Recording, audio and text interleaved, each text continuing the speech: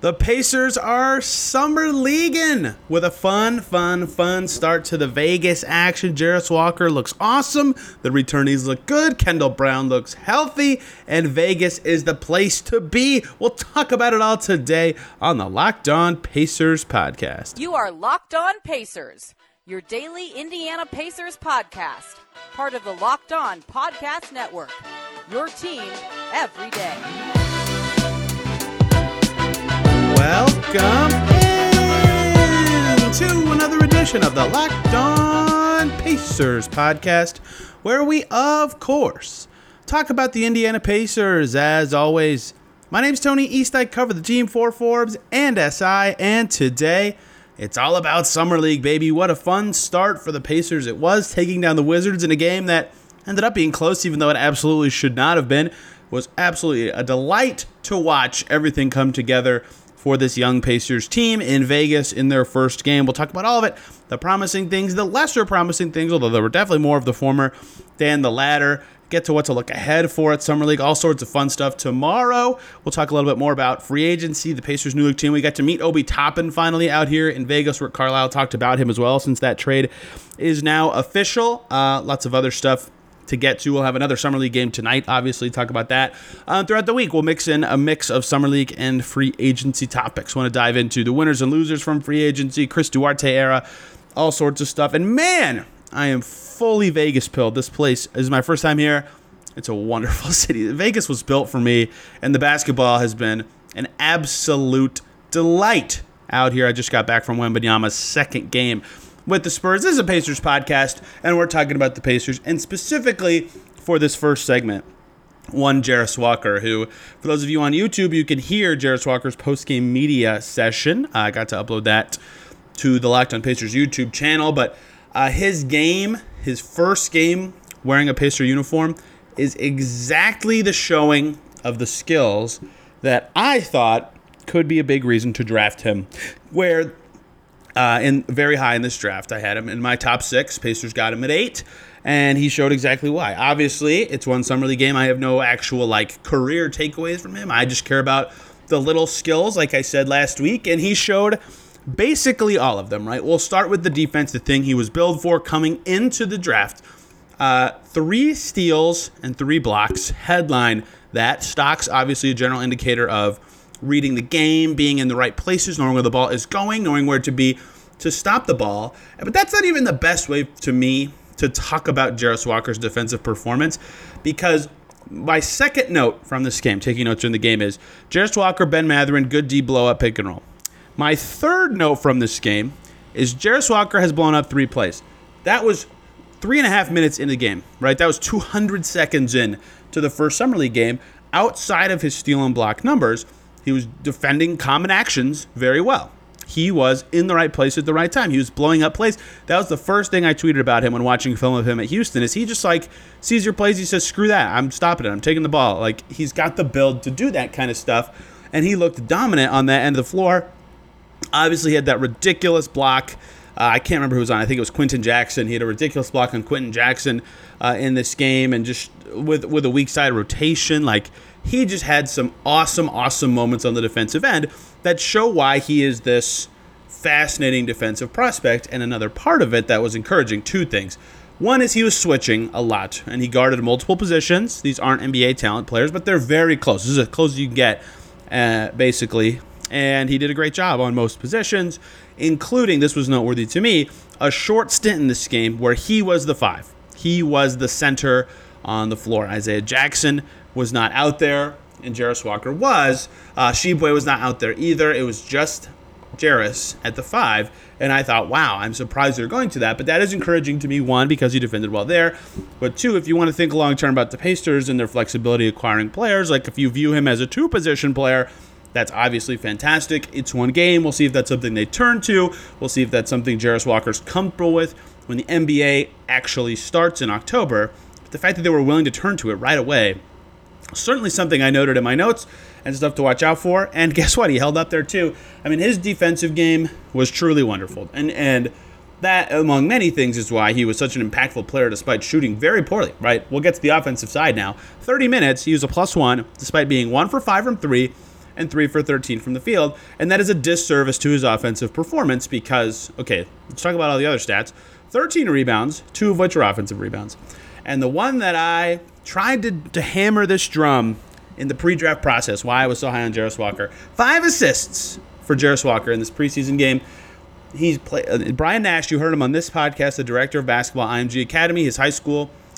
Jarace played point guard some at that school. He played point guard some before high school as well. He's got some playmaking chops. He's got some ball handling chops.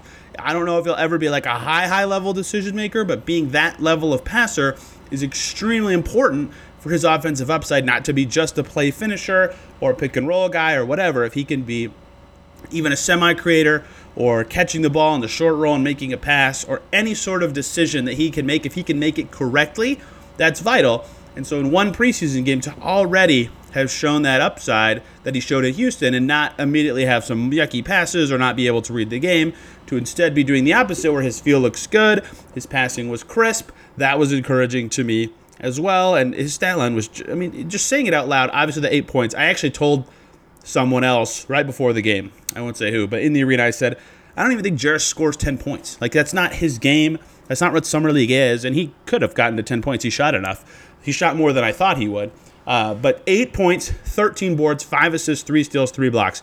Ridiculous. I mean, he just showed all the ways he can impact the game, even beyond a lot of the little stuff. And then the other note that I have, besides all the stuff I've already said, is, yeah, he went 1 for 5 from 3. And this is the easy, like, rose-colored glasses thing to say, but I actually think the 5 is more important than the 1. You'd, of course, like to see 2. One of them rattled out, whatever. Taking them matters. If he's going to be a 4 who can be versatile and can play inside out and can do all these things that I've talked about and play make and short roll, you got to shoot a little bit or else guys just won't guard you and you're all of a sudden very limited in how you can be covered. If you shoot 1 for 5 every game, you won't be covered anyway. But taking 5 is encouraging, I think, for his long-term shooting outlook if he's willing to get them up. And he shot him with confidence. Like the first one, he just got it right up right away. And the second one, he caught it, and he got it up right away. And the third one, he hesitated a tiny bit. And if you listen to the post-game presser, I actually said, was there any nerves at all? Or were you just ready to go? Or were you ready to get those up? And he said there were no nerves. It looked like it on the first 2. The third one made me think maybe it was just like first-game jitters. But he got up 5 threes, and they were not hesitation threes. He just wanted to get the shot up. He knew he was open. He recognized the situation, and bam, he made the right play, which was in those instances getting the 3 up. I don't know that the percentage will look better in future Summer League games, but I think that is as good of a start as a shooter that you would have wanted to see from Walker. He's willing to get them up. His form looks fine. His release is quick. He did it multiple times in the first couple minutes of the game. I mean, every single little thing you would have wanted to see from Jarace Walker in this game, outside of like actually making the shots, which I shouldn't gloss over that. 3 for 13 is not good, right? Like that is the obvious thing if you wanted to point to an issue or something for him to work on. Finishing the plays matters a great deal, and if he doesn't ever improve at that, we're talking about one Summer League game. Please be mindful of that. But if that's a thing he's got to work on, yeah, of course. That's something every player wants to be more efficient. Every team's never-ending goal is to be more efficient. But he did every single other little thing that you want to see Jarace Walker do very well. He fit in right away with his team. He did it at multiple positions. And the defense thing that the Pacers have needed at that spot for forever looked good right away. And it was an awesome debut to me, 4-1 Jarace Walker in his first Summer League game. And it probably won't be out by the time this podcast is out, but I did get to talk to him one-on-one out here in Vegas, so I'll have a nice, fun story up about Jarace Walker, his background a little bit more, and one of his hobbies off the floor. It'll be a fun story coming out later today. Apologies if you could hear that very loud hotel fan that I have here in Vegas. Let's talk about some of the returnees here in the second segment. Mathurin led the way in scoring. Nembhard, maybe like the best player on the court. Isaiah Jackson had his ups and downs. We'll get to all that here in segment number 2. Before we do that, though, got to talk to you guys about Ibotta. Finally taking that summer vacation you've been planning, but dreading buying all the necessities before you take off. I can relate to that. It's time to stop spending your hard-earned money without getting anything in return. Enter Ibotta.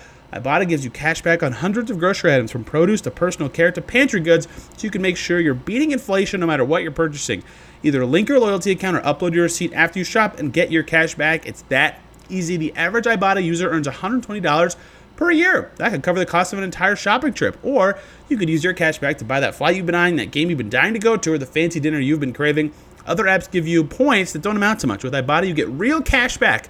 You can cash out into your own bank account, PayPal, or gift cards. You can earn cash back on hundreds of online brands and retailers, too, when you shop with Ibotta, such as Lowe's, Macy's, Sephora, Best Buy, and more. Right now, Ibotta is offering our listeners $5 just for trying it. Use the code LOCKED when you register. Boom, there you go. Just go to the App Store or Google Play Store and download the free Ibotta app and use the code LOCKED. That's IBOTTA in the Google Play or App Store with the promo code LOCKED. Thank you, as always, for making Locked On Pacers your first listen today and every single day. If I say anything other than Locked On Spurs for your second listen, I am not a basketball fan. Wemby Mania is here. Jeff Garcia will have more. His stat line was not impressive in the first game. Wembanyama's stat line in his second game was ridiculous. And this is actually the Pacers podcast is the perfect place for this analogy. I hate to dive off topic a little bit here, but I was at both of Wembanyama's games. There can't miss stuff for me. I just have to see what he's like in person. And for those of you from Indy who went to Peyton Manning games in the RCA Dome, you'll recall when Peyton Manning and the Colts had the ball, this applied to Andrew Luck a little bit too. When Peyton Manning and the Colts had the ball, that arena was silent. Silent, completely quiet while the Colts did their thing. And when the opponent had the ball, it was so loud, and that's exactly the environment that the team wanted to give themselves an advantage. This obviously was not for competitive reasons, but these Summer League games remind me of those because when Wembanyama has the ball, everyone's going nuts. Before he even does anything, before he dribbles, passes anything, everyone's going crazy. And then every other moment, no one cares. Like when he's out of the game, the conversations go up, people go to the bathroom. It was truly a one-of-a-kind experience. I'm glad I got to see him play twice while I am out here. And he took the one-legged three in an attempt to tie the game. Okay, Pacers time. Again, I apologize. I just want people to experience the Wembanyama show in the same way I have. If you get a chance to watch that kid live, you got to do it. Let's talk about the returnees for the Pacers. Again, like I mentioned with Jarace, if you want to hear Benedict Matherin's post-game interview, you can on the Locked On Pacers YouTube channel in video form.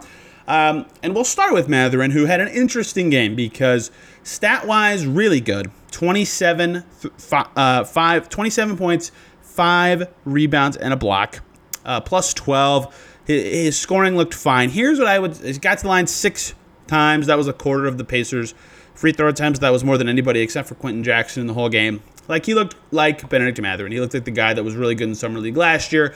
That pick and roll where he and Jarace teamed up on defense to blow it up, that was noteworthy. I wanted to see some defensive things from him because if you listen to the interview, he said something he's really, really focused on this summer is the defense. And he brings this up a lot.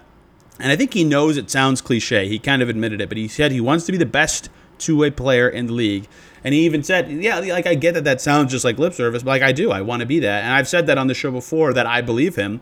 And the fact that he's even taking it a step further with the way he talks about it is encouraging. But I thought he had some nice defensive moments in this game, not reflected necessarily with anything statistically besides the one block, but did a good job staying in front of his man and doing well on that end. I liked his aggression in this game. However, I thought at sometimes he was looking a little too hard for his shot instead of just flow of the offense stuff. He took 21 shots in this game, and he also had the 6 free throws. So really his shot attempt number is higher. The next highest on the Pacers was Nembhard with 14. I don't think that's a bad thing, right? Summer League is about development more than the wins and losses, and I think Mathurin in general had a very solid game. I just think, for a guy that you're looking for a little more passing growth from him, a few more deferrals would have been nice, although he made some nice reads in this game. So overall, I thought he had a solid outing, but not an amazing game. I think he'll play, this is a prediction, not a reporting. I'm guessing he'll play one more out there on Monday night, and then he'll be done. I think Isaiah Jackson said he's only playing 2, so I imagine that's the plan for Mathurin and probably Nembhard as well. Again, that is just me guessing, but I thought he was fine. I thought he played an above expectation game, even though there were definitely some warts that you'd like to see Mathurin clean up, which is why it's good that he potentially could get a second game just a little more efficient, a few more passing reads, and that would have been a perfect game for him. But the scoring was still there, and a lot of the time looked like the best player on the court. But the guy who looked like the best player the most of the time to me was one Andrew Nembhard, which was interesting because I actually got a couple tweets about him after the game from people who thought he wasn't that good, and I thought that was fascinating. Now, and that's like I get what they were saying. Like he had some moments of, I don't know what the perfect word is, indecision shooting. He still takes too many of those longer mid-rangers for my liking. He finished 6 for 14, although he was 6 for 10 on twos. which I thought was noteworthy. I would always love for any player to try to get closer to the rim on their drives. But I thought Andrew Nembhard, with his composure, his pace control, his passing, he had one of the sickest passes I've ever seen. We'll get to that in a second. In general, his defense was still solid. He looked really good. And the way he was hunting for a shot is not something he does typically. Like, he had a few games last year where he was, but it wasn't as much. He did a few, but he looked so smooth in this game where he just like skated around his man and ran the pick and roll and got his teammates involved and made the right pass and just got everybody into the right spots. I just thought it was a really encouraging game from him in the floor general variety and in the setup ways, even though obviously going 6 for 14, like with Mathurin, honestly like Jarace and Mathurin, you'd like to see a little bit more efficiency there, or just 1-3 goes in and then he's 7 for 14 with 17 points and all of a sudden you don't say anything about it at all. But he finished with 14 points, 8 assists. That was a big number to me. He was that floor general type running the show. I'll be fascinated to see what the Pacers want him to be this year. Do they want him to be that 2-3 type again and rely on his defense? Do they finally want to transition him to the backup one? But if so, what does that mean for TJ McConnell? I think that's a big question heading into the season. But certainly Andrew Nembhard in this game, playing the one, looked very good as that floor general type. His passing was solid. 1 block, 1 steal was solid. 8 turnovers. That is where a lot of people had their concerns and their tweets at me with some of his decision making, and I did understand that. He had some that were not like a couple sloppy handle plays, a few force it pass kind of plays, but as a guy learning that, like, not learning, he's been a point guard his whole life, but reestablishing that point guard stuff, which he wasn't doing last year. I would like to see him try more to play make than try less, if that makes any sense, like and hunt for a shot more. So that's definitely a growth area for him to clean up those turnovers, but the right amount of playmaking and floor generaling to me from Andrew Nembhard in this game, and his 8 assists were fantastic, including, if you haven't seen the highlight yet, try to find it. He's double-teamed on the right wing, and Isaiah Jackson's man is the second guy double-teaming him. So he knows Jax is open, but he can't see very well because the double team's all over him. And he falls down to the left, and while falling, whips the ball around one of the defenders to Jackson under the basket for a bucket. It was awesome. It was one of the coolest passes I've seen him make.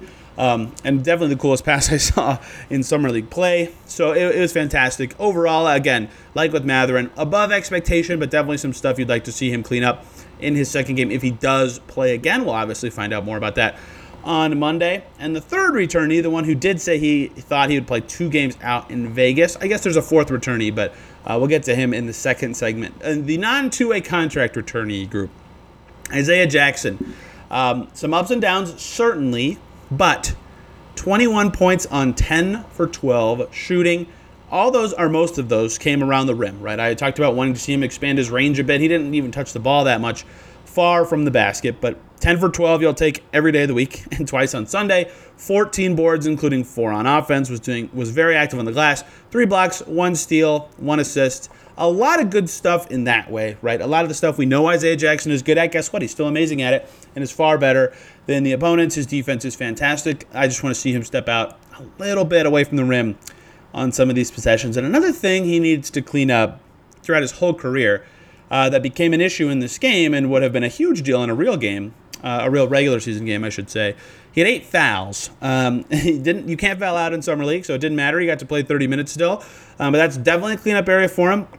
Gennaro Pargo said after the game, the Pacers Summer League head coach, also an interview you can watch on the Locked On Pacers YouTube channel, he said that is something he thinks Jackson is working on and getting better at, despite the hiccup in this game. Obviously, he would know better than I would because he sees him work out all the time. This game, the evidence was not there. 8 fouls was not good, but we'll see how that goes in game 2 for him. And he was a plus 14. Like, the Pacers dominated when he was in there. The vertical spacing threat, the defensive threat from him is still very important. He did a lot of very interesting things in this game. He was the captain of their defense. And one of the pros of these games, too, is our media seats are right off the floor, right? Unlike at Pacers games where they're a little higher up. So we can hear them a lot better. And Jackson was communicating and being like a backline communicator, defender type for this team.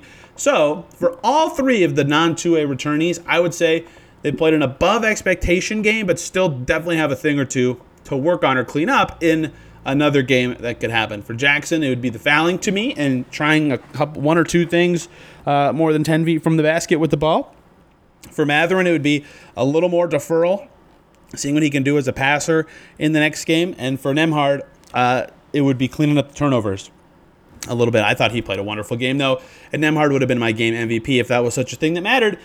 in a Summer League game. Want to highlight Kendall Brown in the third segment, Pacers defense, a couple more Summer League notes to close out today's show because Kendall Brown was fantastic. Thank you, as always, for making Locked On Pacers your first listen today and every single day for your second listen. Locked On Rockets to hear about Amen Thompson's debut despite getting hurt. That was a bummer. Or Locked On Blazers for Scoot Henderson's debut, who also got hurt. What a bummer. Summer League has been on the injury front, but lots of fun ways to hear more about the rookies, or for transactional stuff. The Sixers did some stuff this weekend. It's been fun to be around execs and scouts and agents and all this stuff while all this stuff is happening. A lot of chit-chatter going on out here in Las Vegas. Let's close out today's show with more Summer League Game 1 notes.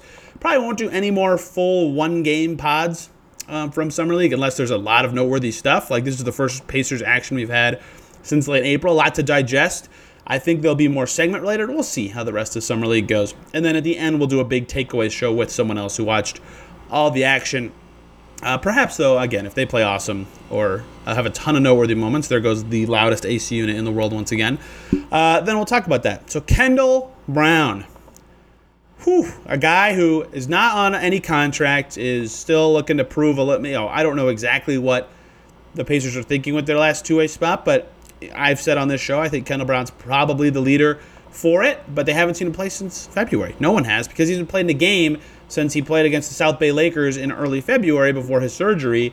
So no one really knows where he's at, or at least no one publicly knew. The Pacers obviously knew a little bit. Where he was at, what he would look like in a game, how much growth he would show from last season because of the injury.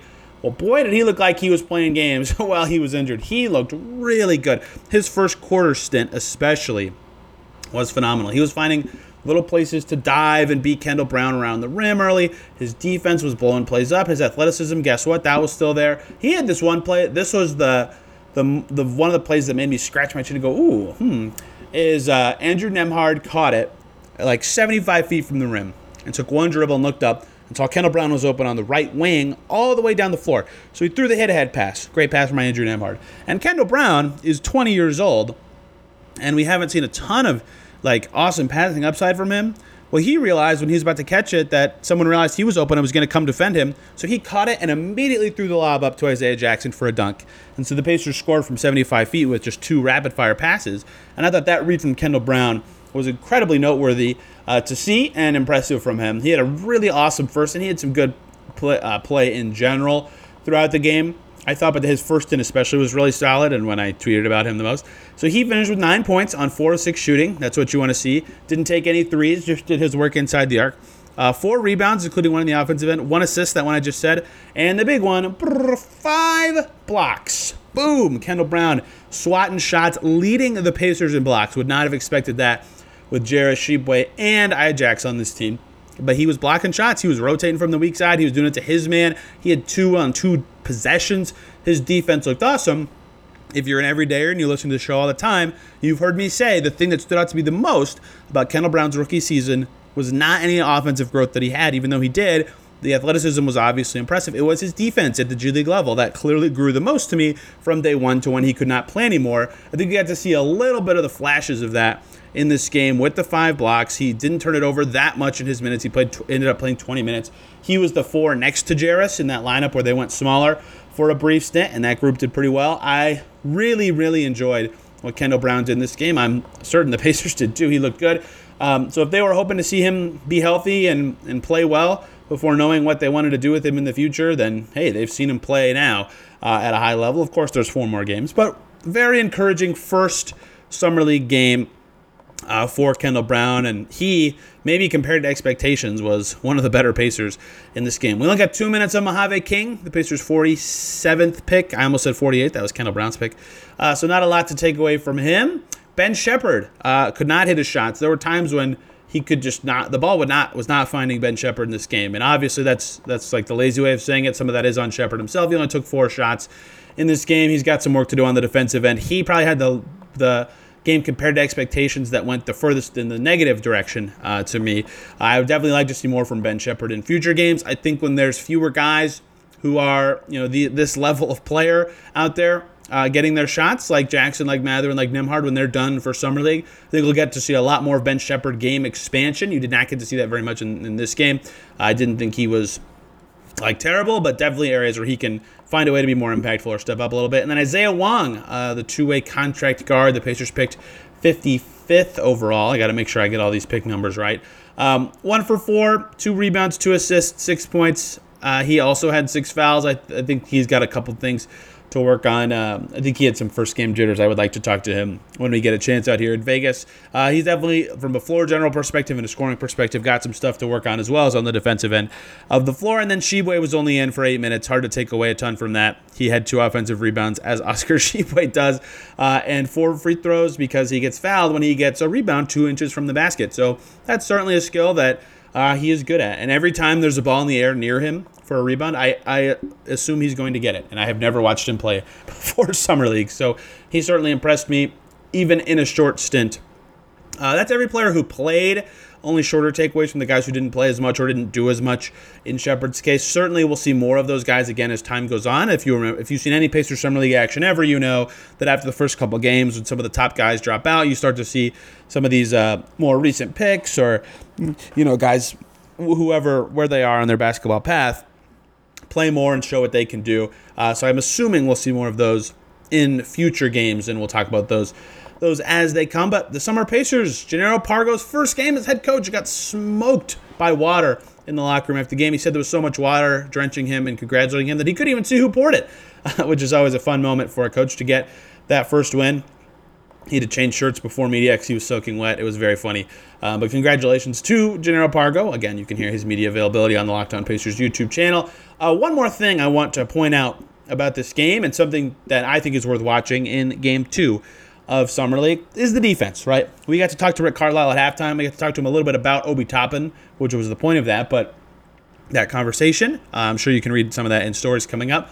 I asked him, though, at that halftime, I said, what'd you think of that first half, Rick? And he said, I like what we're doing on defense. We're really watching the defensive end, and that was halftime, which is noteworthy to say because at halftime the Wizards had 29 points, and the Pacers had allowed just 10 points in the second quarter. They went on this huge run.